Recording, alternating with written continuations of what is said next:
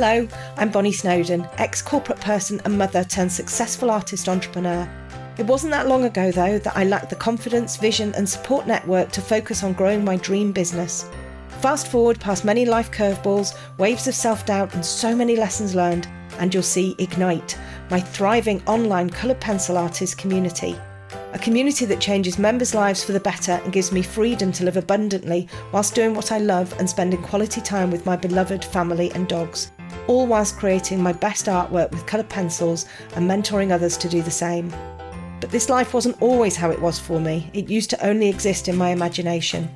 I've created the It's a Bonnie Old Life podcast to help increase people's confidence, share mine and my community's experience and hope through fascinating personal stories, champion the other amazing humans in my personal, professional and membership community, and create another channel through which I can support others to realise their dreams. If you're a passionate coloured pencil artist or an aspiring one who's looking to create their best work and a joyful life you love, you're in the right place. Grab a cuppa and a custard cream. Let's get cracking. So welcome to this week's podcast. I'm doing a Q&A this week on questions that people have sent me about their art, about setting up a business and everything. And I just thought it'd be quite a nice thing to do as a podcast, just to do a little bit of a Q&A, give you a bit of information around, well, anything that anybody's asked me, basically. So I'm going to start off with some colour questions, and this one here is, what's the best colour recipe for deep chocolate brown? This is quite an interesting colour, I have to say, and obviously there are thousands and thousands of coloured pencils, loads and loads of different makes of coloured pencils and lots of different hues and shades. For me, my personal favourite is, or my personal favourite recipe is using a combination of browns, reds and blues, particularly for like a deep chocolate brown. I find that chocolate browns actually do have quite a lot of blue in them. And actually, when we look at anything, it has a spectrum of colour in there. And a lot of the time, colours are missed out and we end up having things that either become too warm or too cool.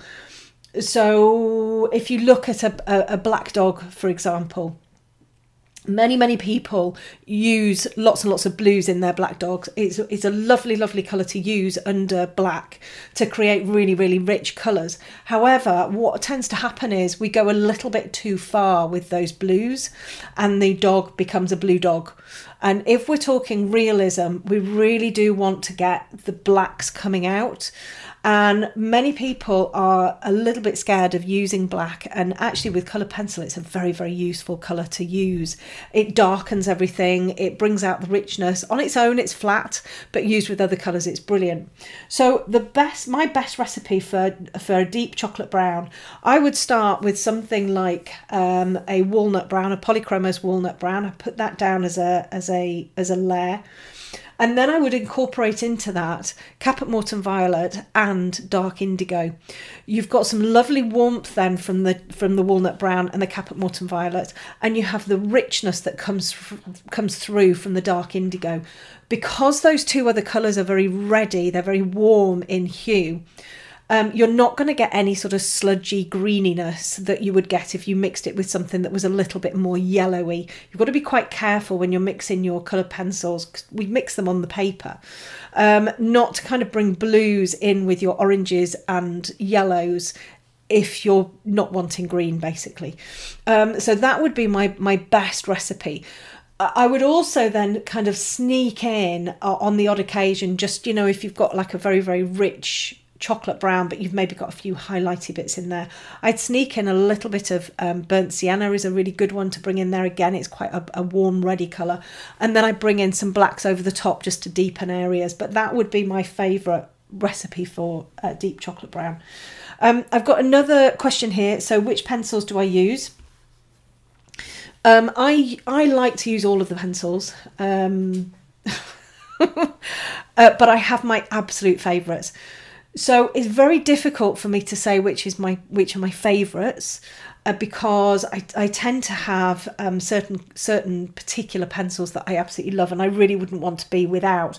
But I think at a push, I'd have to say, if I could only own one set of pencils, I think it would have to be the Faber-Castell Polychromos. It's a really good set of pencils. They're generally highly light fast. They've got a fantastic range of greys, really, really good range of those animally light colours. And they work with most other brands of pencils as well. So my Polychromos are a definite favourite. Luminance, again, I don't think I could do without. When I got my first Luminance, I didn't really understand what all the fuss was about. People were saying, oh, they're the Rolls-Royce of pencils, they're absolutely amazing. And I didn't really kind of get what it was all about, because to me they were a bit weird and they didn't really work like my Polychromos do. And actually that's because all pencils are different. Even pencils within the same brand are different. And you just have to find out the best way of being able to work with them. So the Luminance are relatively soft, really good for blending, and they have the most fantastic colours. Now, colour for me isn't an important factor as such, but when you're looking at bringing in subtle shadows into like an orange, chestnut horse, or, some kind of an orangey chestnutty animal, the colours that the Luminance range have, particularly the violet toned ones, are perfect. And I haven't found anything really that is as good as them.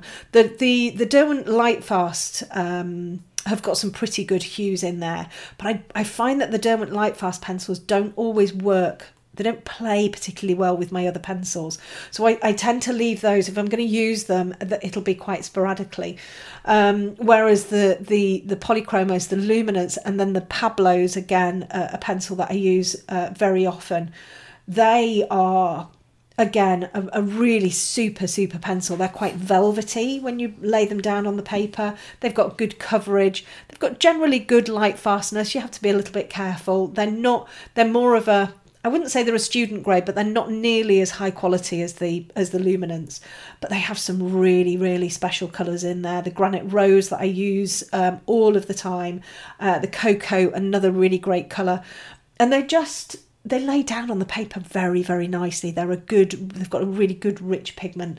All three of those pencils I use on a regular basis. And then I pop in the Caran d'Ache Museum Aquarelles. I love those, but I use them dry. I don't use them wet. I love the white, and I love some of those more sort of earthy tones in that range. I think they're great. And then I also love the Derwent Drawings. They're the really big fat pencils. Very, very big fat core, very soft, and they're black. Their ivory black is the blackest black, is a fantastic black. Really, really good pencils. So those are the brands that I use on a regular basis. So this is an interesting question. Are base layers always necessary? And I guess what I would say is, well, whatever layer you put in first is going to be your base. That's probably being a little bit pedantic.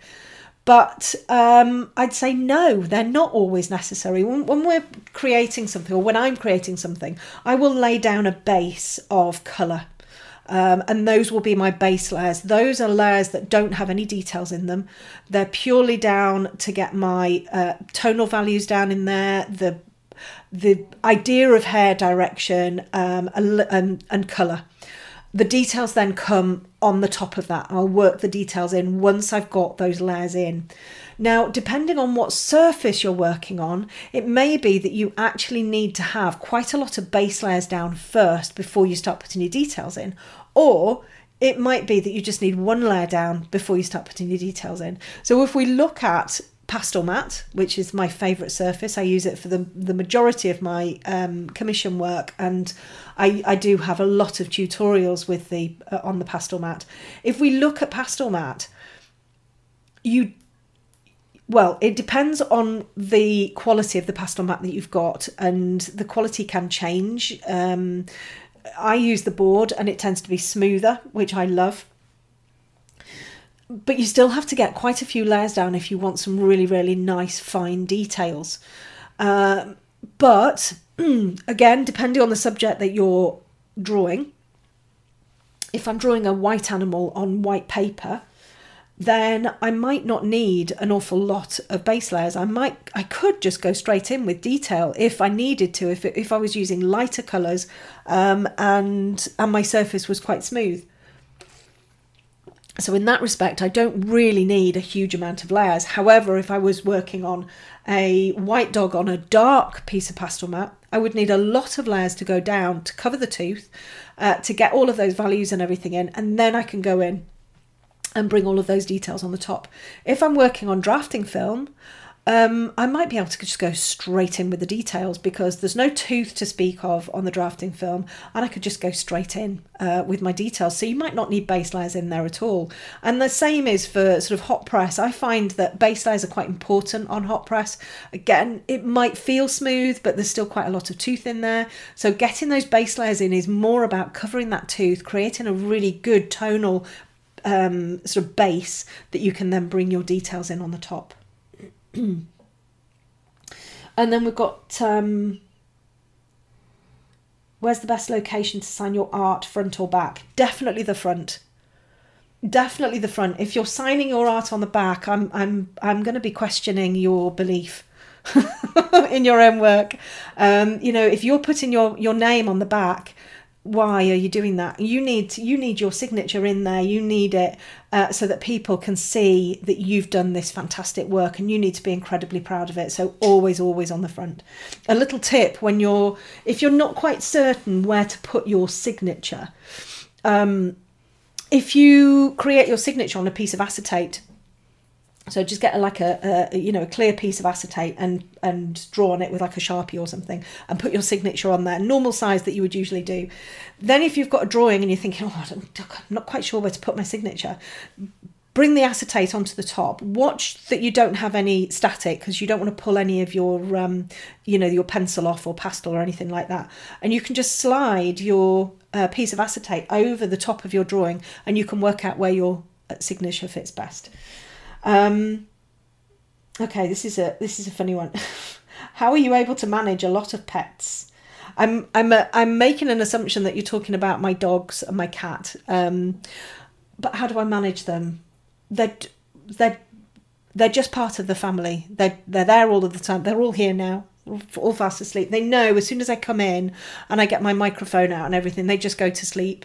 They're part of my family. I absolutely love my dogs. And people might not agree with this or anything like that, but they all sleep in my bedroom. And when I wake up in the morning, they're all on the bed and I'm squashed out at the side of the bed. And I never used to have my dogs sleeping in the same room as me. And then when we got Vincent, it was just a nightmare, and he wouldn't sleep downstairs, and he was screaming and howling and everything, and I was just like, oh my god, I'm just going to put him on the bed. And I put him on the bed the second night, I think, because we'd had the most horrific night, and he wouldn't go in a crate. I'd never crate trained dogs before, and then when we got Slipper, we crate trained her because I had quite a reactive rescue, Zach, if anybody remembers him, and I needed Slipper to be safe if we went out or anything like that. So we crate trained her, and she loved her crate. She really loved her crate, and she was very happy in there. Oh gosh, apart from the times, when they end up sort of pooing in the night and they don't tell you, and then it goes everywhere, and they're just sitting there in the morning. The babies who go into their nappies and smear everywhere. Slipper was like that. Anyway, so when we got Vinny, I was like, he tried to put him in a crate. Oh my god, honestly, he's the stiffest dog in the whole world. It's like he's just like got rigor mortis. So we couldn't get him anywhere near a crate. So I ended up just putting him on my bed, and he just slept. He didn't get up in the night or anything. He just cuddled up and he just slept on the bed. And at that point, he was a little puppy. Now he's a 40-kilogram enormous dog. I mean, really tall. He comes up to just above my waist, and it takes up the whole of the bed. But there's no way I could put him anywhere else because he just shrieks. So they all sleep on my bed. So that's how I manage them. They're always with me, and And I love that. I absolutely love having them with me. It's brilliant. And Peggy the cat, she's very easy. She's a house cat. She's always been a house cat. I'm quite happy she's a house cat because we've got quite a busy farm road in front of us, and the neighbours sort of 3 down lose quite a lot of cats on the road. So Peggy's a house cat. She's got the whole of the house to roam around in. Basically lives on the kitchen table, and sleeps most of the day. So she's no trouble, apart from when she's sick and what have you. But so they're very easily managed. The girls Slipper and Nelly, they go to the groomers every sort of 5 to 6 weeks. We keep them quite short. They're Newfoundland cross standard poodle, so their hair gets very long. It doesn't shed, but it can mat quite easily. So their hair is kept quite short, which they're very happy about. They're all very happy dogs, and I love having them around. Okay, next question. How do you draw the graphite outlines, freehanding or with graphite paper? Okay, so there's an awful lot of different ways to be able to get your outline down. If you want to work with an outline, there are a lot of ways of being able to do that. You can buy transfer paper. I used to use something called Trace Down. I find it quite messy, and I find it I don't like it on my fingers. It's one of the reasons why I don't really like pastel. I can't use pastel anyway because I'm allergic, but it kind of gets on my fingers and it's a bit weird, feels a bit weird, and it can be quite messy, but it's a good way of, you literally print out your transfer paper, the paper that you're going to be using on the bottom, and you can just trace round if that's what you want to do. You could just print something out, put graphite on the back or pastel on the back, flip it over and trace over that, so that transfers it. You could, a lot of people will freehand so what I wouldn't recommend is taking an expensive piece of paper, freehanding if you're going to freehand an outline, freehanding your outline on the expensive piece of paper. I wouldn't recommend that, because what's going to happen is you're going to do a lot of adjustments. It's going to be a lot of rubbing out. I don't know anybody who can just do a perfect outline of everything just like that. I mean, if you can, you're amazing. Usually there's a lot of adjustments. There's a lot of measuring to try and get everything in the right places. So what I would recommend if you're freehanding an outline is to do it on a separate piece of paper that's not an expensive piece of paper. Do all of your adjustments and your rubbing out, get it perfect, whatever, get it to the way you want it to be. And then you can then transfer that onto your drawing paper. So then you can put a piece of transfer paper underneath that, or you can put your graphite or your pastel on the back of your actual drawing. That way you're not ruining your lovely expensive piece of paper with lots of rubbings out. Now, when I freehand, I don't freehand an outline. I don't naturally draw an outline. I start with the eye and I work out. That's how I freehand, and I kind of measure as I go. If I'm freehanding, I'll use wing dividers, and I'll just use my eye, and that's kind of how I tend to work naturally, and that's how I did all of my first year of pieces was done like that. And then I found it, obviously, when I started teaching, it was much easier that's a very difficult way to teach. So I find it much easier now to have an outline created that we then colour in. And of course we don't colour it in, because we have to be able to draw, we have to understand perspective, we have to understand all of the different elements and how an animal works and values and everything like that. So anybody who sort of thinks that you can take an outline and then just colour it in and end up with a masterpiece, you're wrong. So now what I do is I actually create my outlines on an iPad. So I'll create a digital outline that I can then give to my students as a JPEG, and they can then use that if they wish, or they can create their own. And then what I'll do is I will project that outline for me to start my drawing. So I will now start with an outline. It's quite a basic outline. I tend to rush it. If I'm putting an outline down on a piece, doing a piece now that's 11 by 15, it took me about 5 minutes to put my outline down. There's bits missing. It's all sort of pretty vague. And then obviously I kind of work freehand and with my eye when I'm colouring it in, if you like. So that's what I do there. And then I've got a question here from Sally. You're either sickeningly organised or I'm in a month warp. So I sent this out in August to say that I was putting this podcast out in September. Sickeningly organised. I am such an unorganised person, it's unbelievable. But to run a business, I'm really understanding why it's so important to be organised.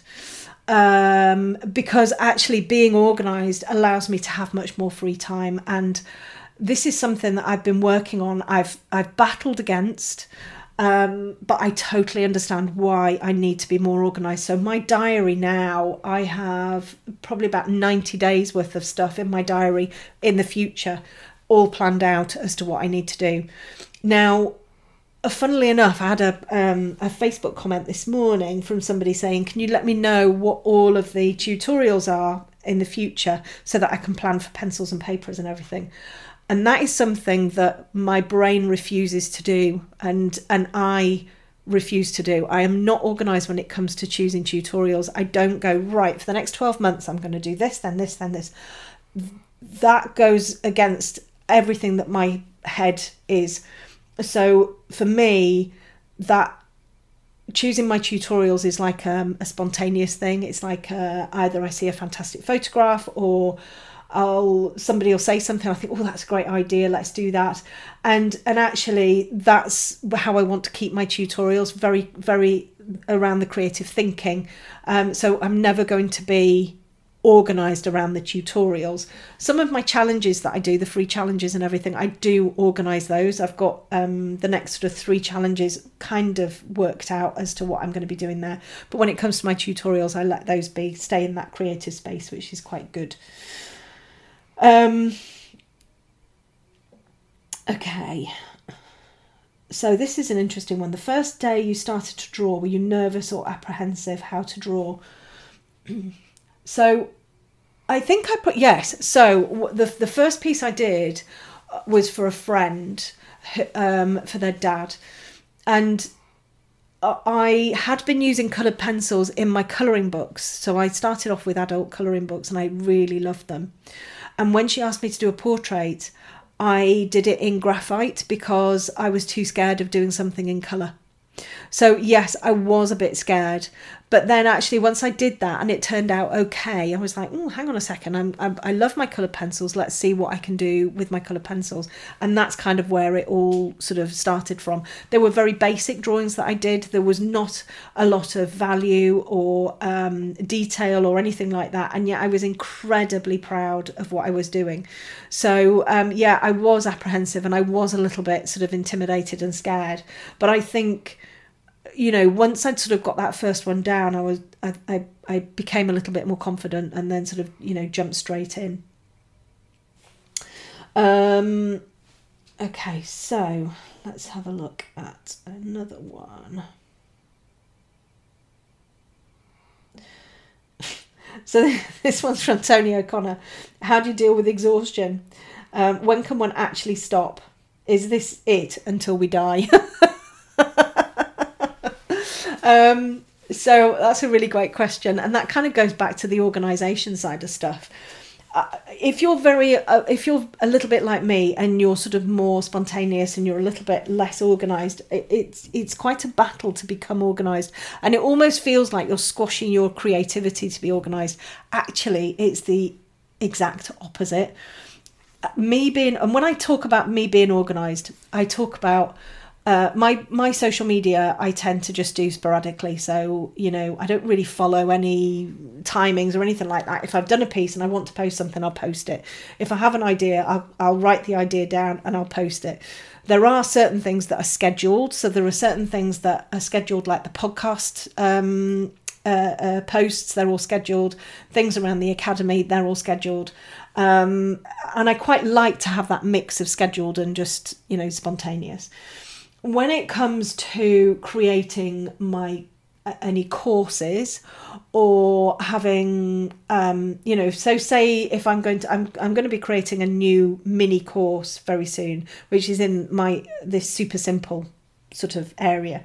So I've got my super simple coloured pencils, which is that very, very basic coloured pencils for beginners. My next one I'm hoping is going to be super simple marketing for artists just beginning to, wanting to make a living or start making a living, or so something like that. I would need to carve out quite a lot of time to be able to create that. It's not just me going, right, I'm just going to sit down this weekend and create a course. I actually have to block it all into my diary. I have to do the mind mapping beforehand. I have to look at, right, so what are my modules going to be like? I've got to do this, I've got to do that, I've got to do the other, get those all in the diary, and then they're all scheduled in. I can then do those, and I'm a very last minute sort of person.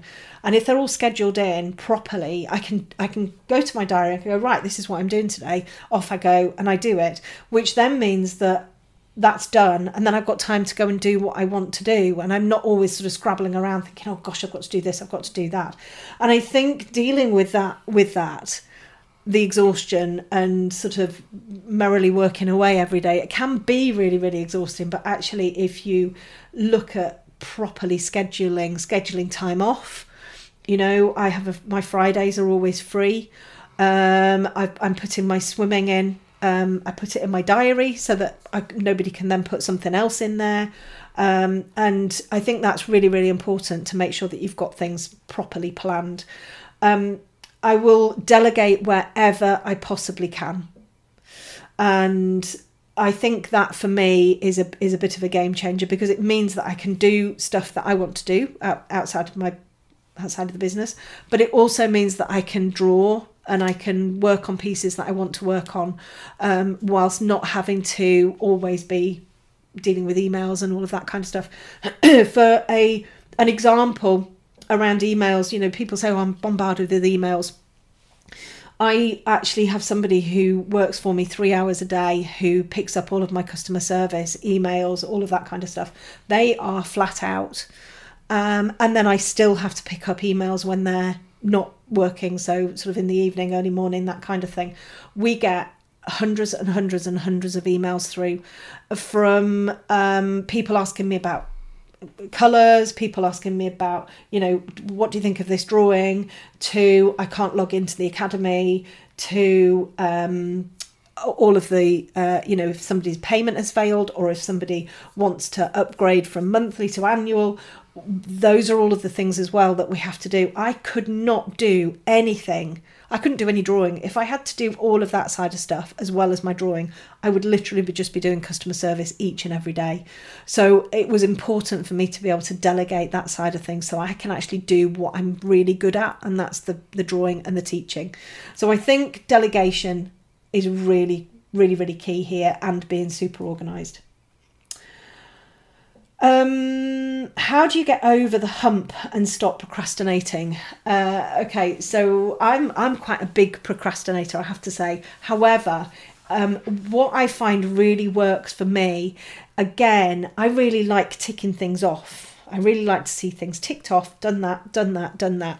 So I make sure that I have little tasks put into my diary every day, even if it's like, pay this bill, or,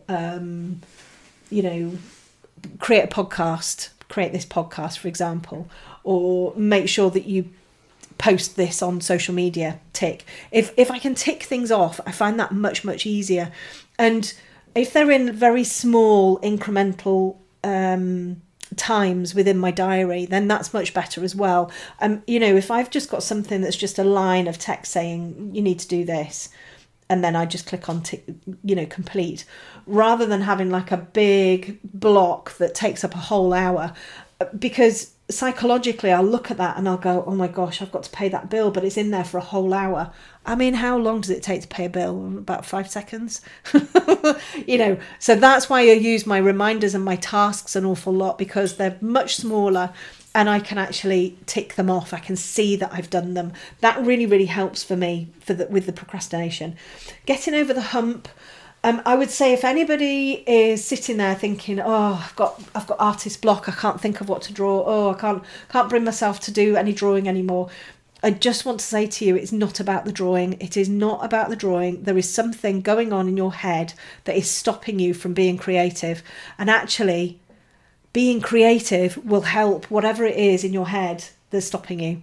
So if you're sitting there thinking, I can't draw, just get a colouring book, do some sketching, anything that's just going to free your mind a little bit, because that will then enable you to actually work out what it is that's stopping you. And I will almost guarantee artist block is not about your drawing. It will be something going on in your life, in your head, that's stopping you. A lot of it is perfectionism, and you know what I feel about perfectionism. Perfect doesn't exist, and if you're sitting there trying to get something perfect, you're never going to get there. Just it's really hard, but you just got to stop being perfect and start enjoying being creative. And that comes from having a really good mindset. So, practicing these more positive ways of thinking. The more you practice something, the more it's going to become normal. And I find listening to really great, inspiring podcasts really helps. Of course, we can't be positive all of the time. We can't, sit there and just be like, of course, there's going to be things that happen that kind of bring you down a little bit. But the more you live a joyous life, and you love what you're doing, and you're just happy in time and space at this moment in time, the more you're going to be able to cope with all of those things when they go a little bit pear-shaped. How do you ship safely as a new business? And then in brackets, on a low budget. Oh my goodness. So shipping overseas from the UK now is a total, it's a bit of a minefield, but it's really expensive. I tend to use a company called Transglobal Express. You can pick your carrier then, and they've got a really good customer service. Shipping safely is all around your packaging. So I ship all of my work mounted, or matted, so it's got that big thick window around it and it's sturdy. Make sure that you've got, if you're sending it like a sheet of paper, say you've done something on hot press paper and you're not having it mounted and you're sending that, make sure that goes in some kind of a protective envelope, something that's got hard either side. You then need to kind of bubble wrap that. You then need to make sure that it's in a box or cardboard that is not going to be able to be bent. You need the really good thick. People use the what do you call it? That soft. I can't remember what they call it now. The soft board stuff. And actually that can break. Foam board, that's it. That can actually break. If you snap it, that can break. So I wouldn't do that. Never, ever, ever, ever have any kind of ribbon or anything that if something presses on your package, the ribbon then squashes down onto your portrait and creates a mark across it. Never have anything like that anywhere near your portrait. If you're going to put a ribbon on something, make sure your portrait goes in a solid box and put the ribbon on the outside so you can't get anywhere near the portrait. People like to use really fancy packaging. I don't use fancy packaging at all. For me, the portrait is what somebody's getting. Yes, some people like to have all of this lovely tissue and all of that kind of stuff. For me, it's just an extra expense. It's extra waste. And I hate packaging, so it's not something that I'm particularly interested in. You can go down that route if you want. It looks really lovely, but just make sure that your portrait is the most important thing. Don't have anything near it that is going to damage it in any way at all.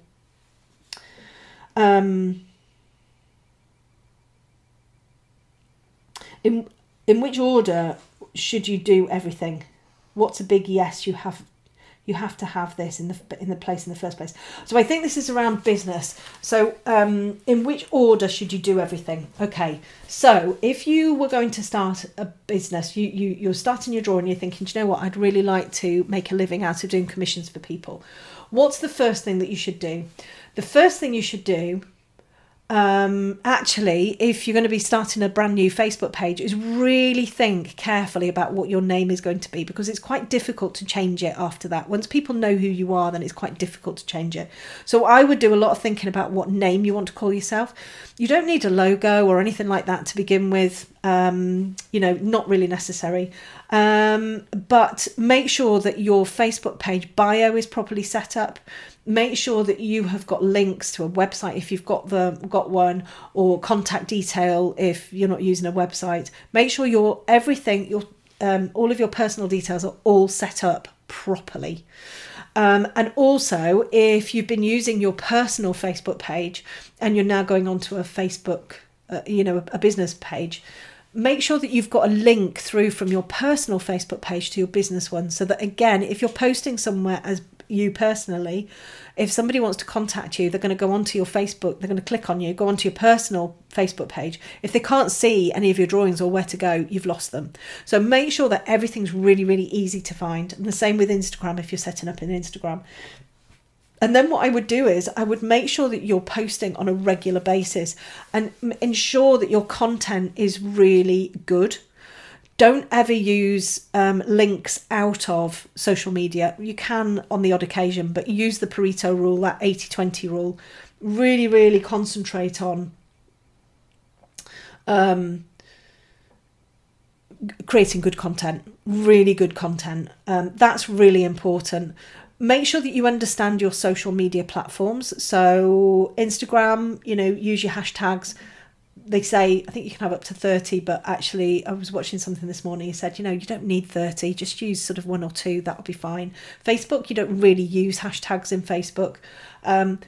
Make sure that you've got your proper hook. So you're hooking people in with those first couple of lines, and make sure that you're taking good photos. You don't need a brilliant camera. Just make sure you're taking photos in good light and at the right angle. Don't spend ages and ages creating a beautiful piece and then take a rubbish photo. Really look at how you're taking your photo and take it on the right angle, so that if you've drawn a horse, the muzzle isn't massive and the ears aren't tiny, and vice versa. Really make sure that you're taking your photo properly. And look at setting up a website. It doesn't cost a huge amount. The thing that will cost you probably the most, and even that's not very, very expensive, is your domain name. So look at securing your domain name once you've got your name. In fact, that's what I would do. I would look at it when you're planning on working out what your name is. Just make sure you can get that domain name as well. You can buy that for your website, because you don't want to have your name and then down the line you're like, oh, somebody else has got that as a domain, and then you might have to change things. So that's quite a good idea actually to do right from the beginning. And sort your head out. Not yours personally, but sort your head out, sort your mindset out. Make sure that you are, you're working on your confidence, you're working on your mindset, you're working on your self-belief, you're working on the fact that this is what you're going to do and this is what you can do and it's going to work. You will see so many people on social media telling you that you can't do this, that you can't make a living as an artist. So many people, and it annoys me. I nearly swore then. It really annoys me, because you can make a living as an artist. You can do whatever you want to do. If you have the passion and you put the work in, you can do whatever you want to do. And people saying, oh, you can't make a living as an artist, starving artists, all of this kind of stuff, total and utter rubbish. The reason they're not making a living as an artist is because they're doing the same things over and over again, and they're not changing things to make it more successful, if you like. There are lots and lots of things that you can do. There are lots of things that you can research, and you can make a living. Absolutely. There's things going on and people don't have any money, but there are also people who do have money, and it's out there and you can do it. So don't take any notice of those people who say you can't do it. That self-belief is really, really important. Okay, so hang on.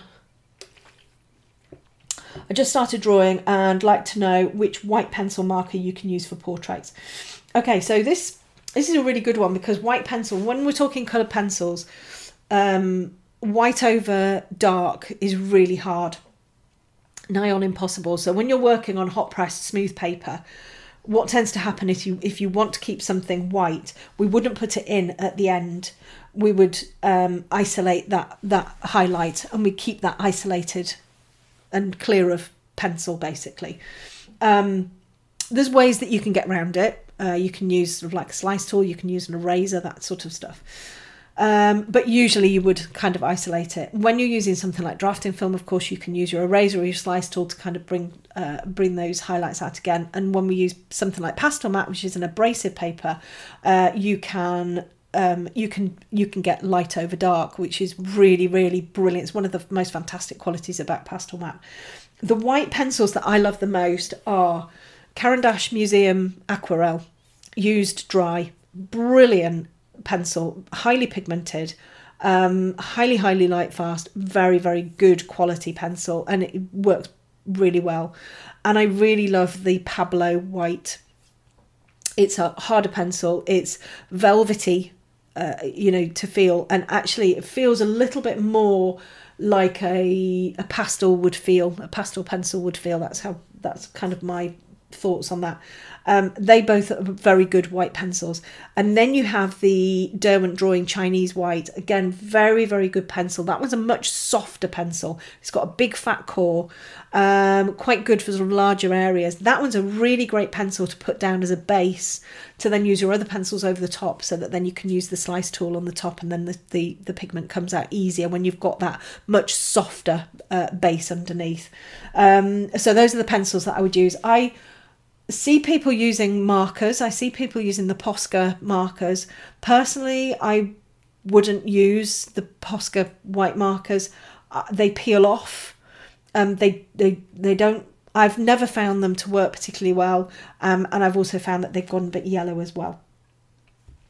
So, okay, so we've got somebody else here. Would you recommend business courses? So I would say that if you're an artist and you're wanting to make a living or business out of what you're doing, one of the biggest areas that is going to be a little bit frustrating if you don't really know how it works is the marketing side of stuff. I think that's really, really important to get your head round. I thought I was pretty good at marketing. I've done a diploma in marketing. I've worked in marketing before. When I opened the academy, I was pretty certain I knew what marketing was. Marketing has been turned on its head for me with the academy, because running a membership is quite a different beast to anything else, really. And the marketing side of stuff, I'm just like, oh my goodness, what is this? This is just crazy. We're talking funnels, we're talking pipelines, we're talking automations and all of that kind of stuff. And it really, really fried my brain. But actually, just by doing it and working alongside people who knew what they were doing, I now totally understand it. What I did was I did do a course. I did the Tribe course, the Stu McLaren Tribe course, which was awesome. Absolutely brilliant. Anybody who's thinking about doing a membership, that is definitely the course to do. I then listened to podcasts. So Amy Porterfield, brilliant podcast. She's fantastic. And then I also listened to, and I bought into, James Wedmore, Business by Design. The Business by Design, it's showing you how to set up a business, an online business. And actually, I knew all of that already because I'd launched the academy and it is doing well. But there are certain elements in that course that have been really useful for me to understand and to go back and revisit and listen to how somebody else does it. So I've invested a lot of time and money into understanding how to run my business. So yes, I think if you don't know something, you don't know something, and you can get an awful lot of stuff for free. You can get all of the information on YouTube or on the internet or whatever for free. Brilliant.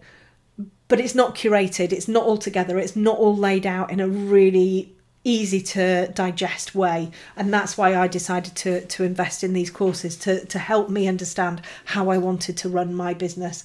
And those resources are out there, and they're really, really good, really, really good resources. And I've got something coming up the beginning of next year, actually, which is going to just be for well, it's going to be a course that anybody can buy, and there's going to be a mastermind alongside it, where I'm actually going to be hopefully working with a group of artists who want to really accelerate their business and their success. And that is going to include coaching, having your own coach, business coach.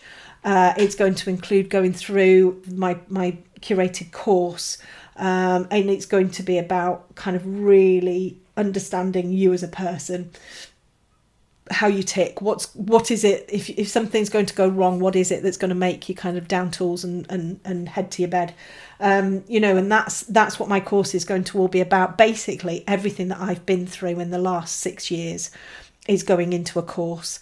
I'm really excited about it, and I'm also, there's going to be a book alongside it as well, so that is something that I'm just itching to really start digging into.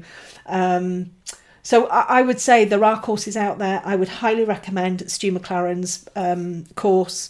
I don't think you'll be able to get on until next year, but he's got a podcast which is very good. Amy Porterfield is awesome, and James Wedmore as well. Right, let's have a look at some more. Oh, any tips for advertising my work online? I'm struggling to get my portraits out to an audience. Okay, so I'd probably have to look at your social medias to see kind of what it is that's going on. I suspect, I haven't looked at your social media pages. I suspect usually what happens is, if you're not getting enough reach, I suspect you're using external links. I suspect in Facebook you're using lots of hashtags, and I also suspect that your content probably isn't personal enough. I like to bring a little bit of personality into my content. I like to really think about who my audience is and how I can connect with them. That connection is really important. So looking at your values, looking at how you tick as a person, bringing that into your content will then connect with somebody who shares the same values as you. Making sure you've got really, really good photographs is key. Making sure that, if your work's good, brilliant. How are you going to improve it? What development steps are you putting in place to be able to improve your work? Are you just, improving as you draw each one? Are you having, lessons from somebody? Are you joining me in the academy? Are you having critiques regularly? What are you doing to boost your development? Because that's really, really important. And then when it comes to advertising, Facebook advertising, it works. It works. Whatever people say about, not using Facebook advertising, if you boost something and you don't put all of the right information in, it's not going to work. It's like anything. If you don't, it's like Esther Hicks says, you can put your toast in the toaster and you can put the things down, but if you haven't got the thing plugged in, you're not going to get toast. So you've got to do it properly. And if you don't know how to create ads, then there are places who will be able to create ads for you. I use Fiverr. Fiverr, and they have all sorts of different people on there. I use them to help with my podcast editing and creating transcripts and that kind of thing. But you have people on there who create Facebook ads. There might be somebody out there who you can work with who will create something for you or show you how to do it, or you can go onto YouTube and work out how to create to do a Facebook ad. The best thing to do is a mixture, I find, is a mixture of both organic and some advertising as well. Organic, I don't think you can beat organic. Post regularly, post really good content, and just don't stop, because sometimes it feels like, it's just like a grind. I'm just posting every day and nobody's seeing anything and blah, blah, blah. But you've just got to keep going. Those little things will build up and build up and build up. That's exactly what I did. I posted in groups. I tried to get my stuff out there, wherever anybody could see it. I thought I was doing loads, and actually, a minimal amount of people were seeing it. So I think it's just about getting into that mindset of marketing. I need to put my work in front of people and keep going. Okay, so we've got a couple here about pricing. So struggle with how much to charge starting out, and then how do I raise my prices without losing all my current clients, and some of them who plan to reorder. So struggling with charging straight out, I think, is a really important question. And so you'll have some people who say, and I'm kind of in both camps. So when you start out, you don't have a name for yourself, you're not as developed, you might be a most amazing artist, but if nobody knows who you are, then it's going to be a little bit of a struggle. So I would say start out with a price that you feel comfortable with. Okay. I started out at £40 and people were happy to pay that, and I thought, oh gosh, £40, that's an awful lot. And you might think, well, £40 isn't enough for my work. That's absolutely fine. So double it, triple it, whatever you feel comfortable with. If you pluck a figure out of the ether and just go, actually, I feel okay with that, then brilliant. Start there. It could be 0, it could be 100, it could be 500.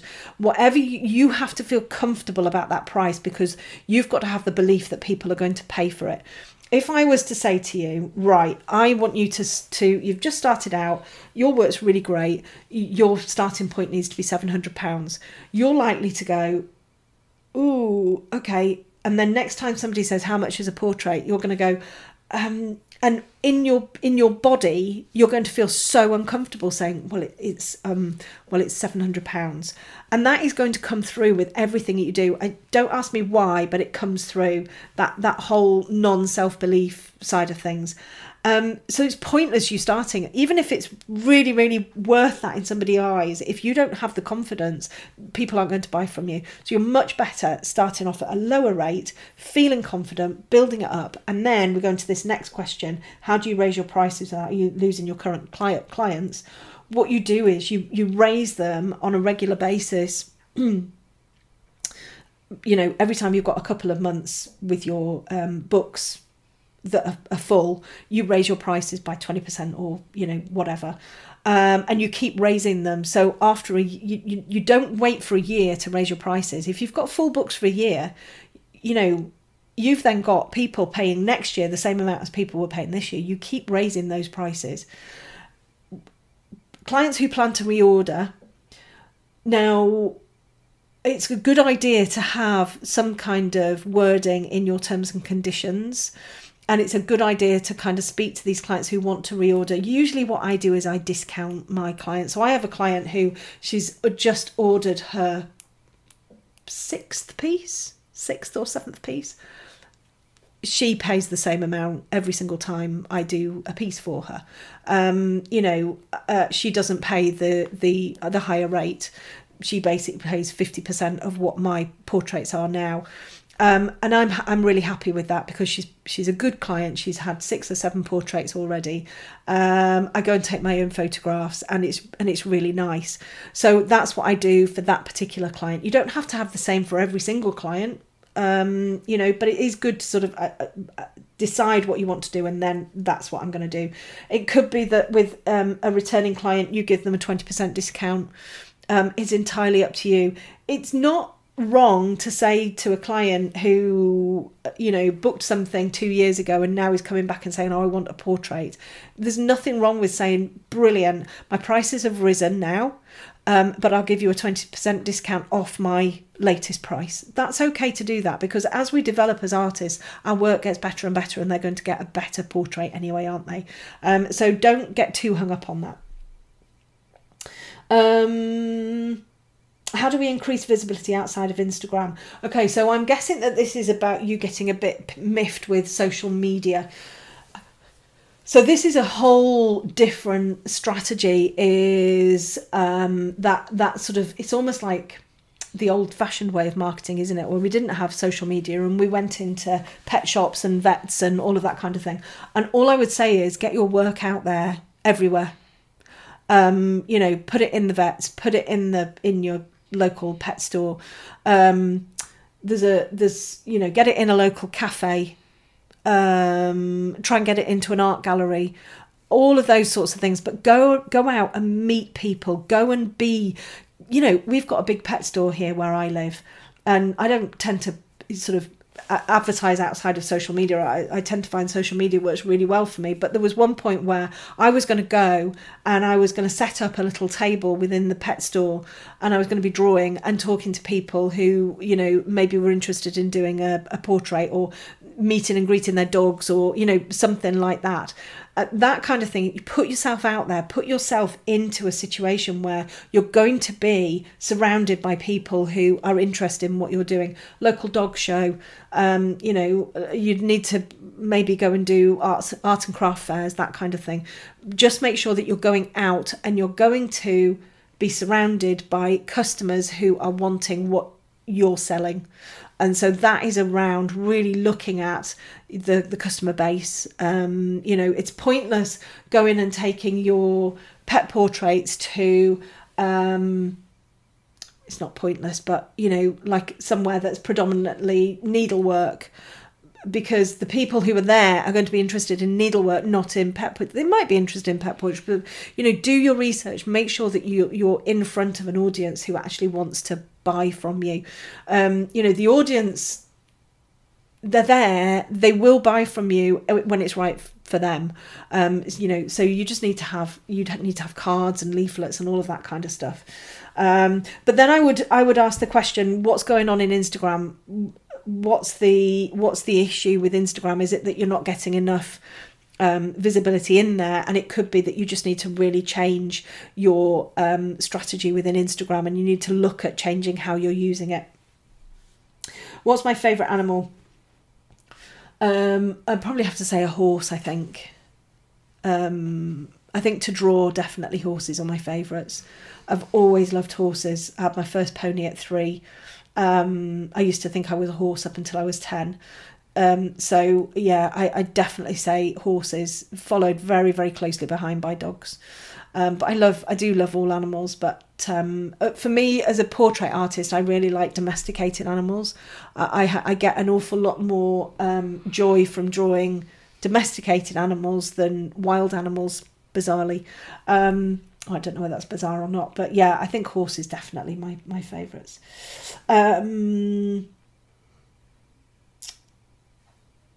Okay, so I think that's probably it. I've been going on for ages anyway.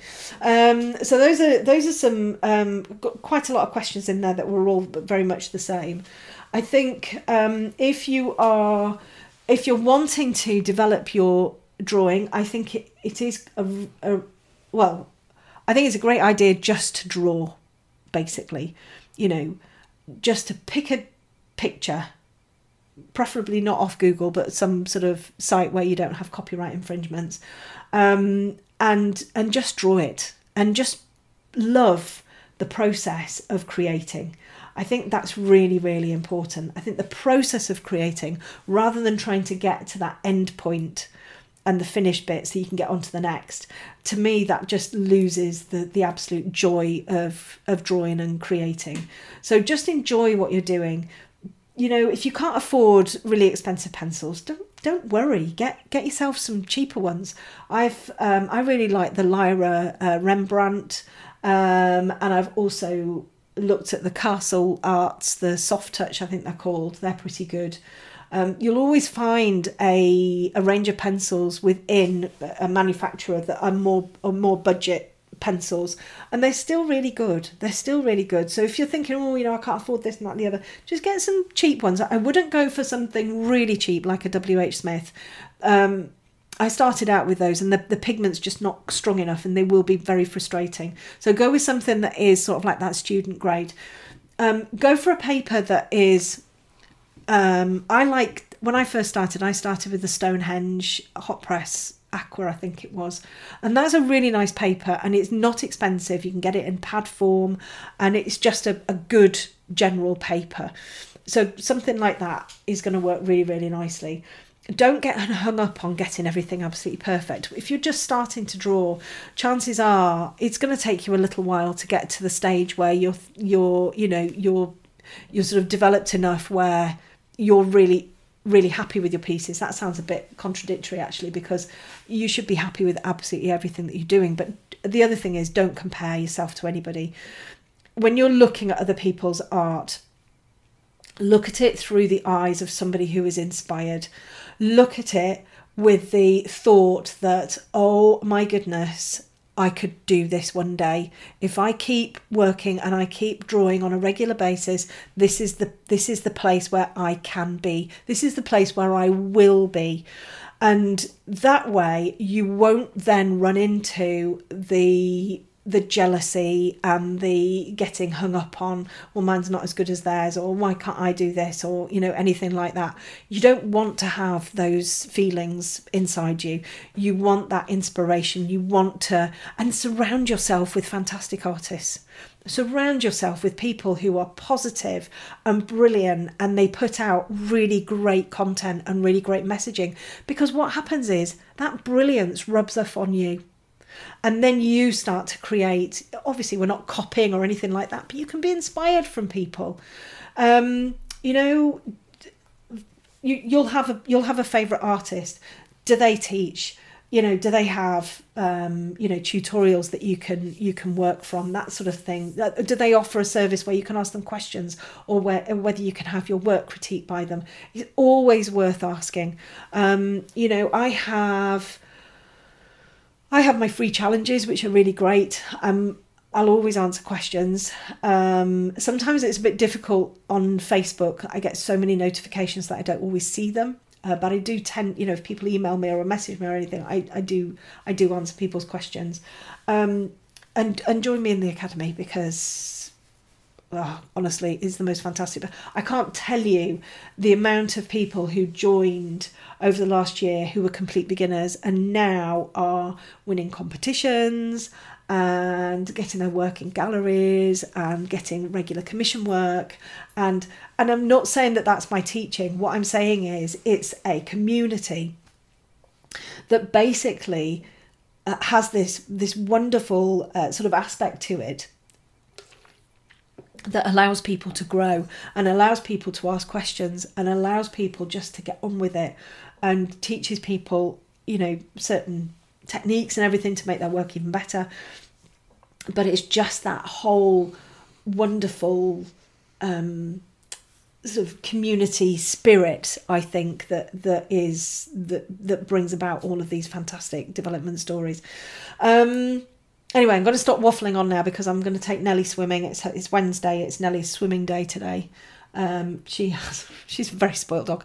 She has hip dysplasia, so she has weekly swimming sessions to build up her hips and everything, so that she's, you know, nice and strong, so that when she gets older, hopefully we reduce the risk of arthritis. And it's her favourite time. Nellie, are we going swimming? Nellie, swimming. She says, you're still talking, your computer's still on, so we can't possibly be going swimming, but we're going to go swimming, Nellie. Oh, can you go swimming? She's excited. She's very excited. She loves the swimming. So I'm going swimming with Nellie this afternoon, and just started a new piece. Using my new glasses. Oh my goodness, my new glasses. I'm getting used to them. The only problem is they're the arms on the glasses are just hurting my ears, so I need to go and get those sorted. But they've got the varifocals in them, so I can look at the computer, and then I can also look at my drawing. And I can get really, really up close to my drawing now. I can almost put my nose on the paper and I can still see the details. So I'm getting used to them, and I think I really like them, but I just need them to be a little bit more comfortable. So that's it from me. Thank you for listening to my waffling. Hope you are enjoying my podcast. If you are enjoying my podcast, do leave me a review, or I'd love to get some more reviews. Let me know, that you're listening to them. And I think we're back to normal next week. I've got some really great interviews coming up. A brilliant one with a friend of mine, and I think we've left in the bit where I talked about choking on a McDonald's, so that's probably one to listen to. Anyway, thank you all for listening, and I'll see you all very soon. I really hope you enjoyed listening to this episode of my It's a Bonny Old Life podcast. If you did, I'd be so grateful to you for emailing me or texting a link to the show or sharing it on social media with those you know who might like it too. My mission with this podcast is all about sharing mine and my community's experience and hope by telling your fascinating personal stories, championing the other amazing humans in my personal, professional and membership community, and to create another channel through which I can support you to realise your coloured pencil and life dreams. If you haven't done so yet, please help me on my mission to spread positivity and joy throughout the coloured pencil world by following me on my socials at Bonnie Snowdon Academy or by getting on my list at bonniesnowdonacademy.com. And remember, I truly believe if I can live the life of my dreams doing what I love, then you can too. We just need to keep championing and supporting each other along the way in order to make it happen. Till next time.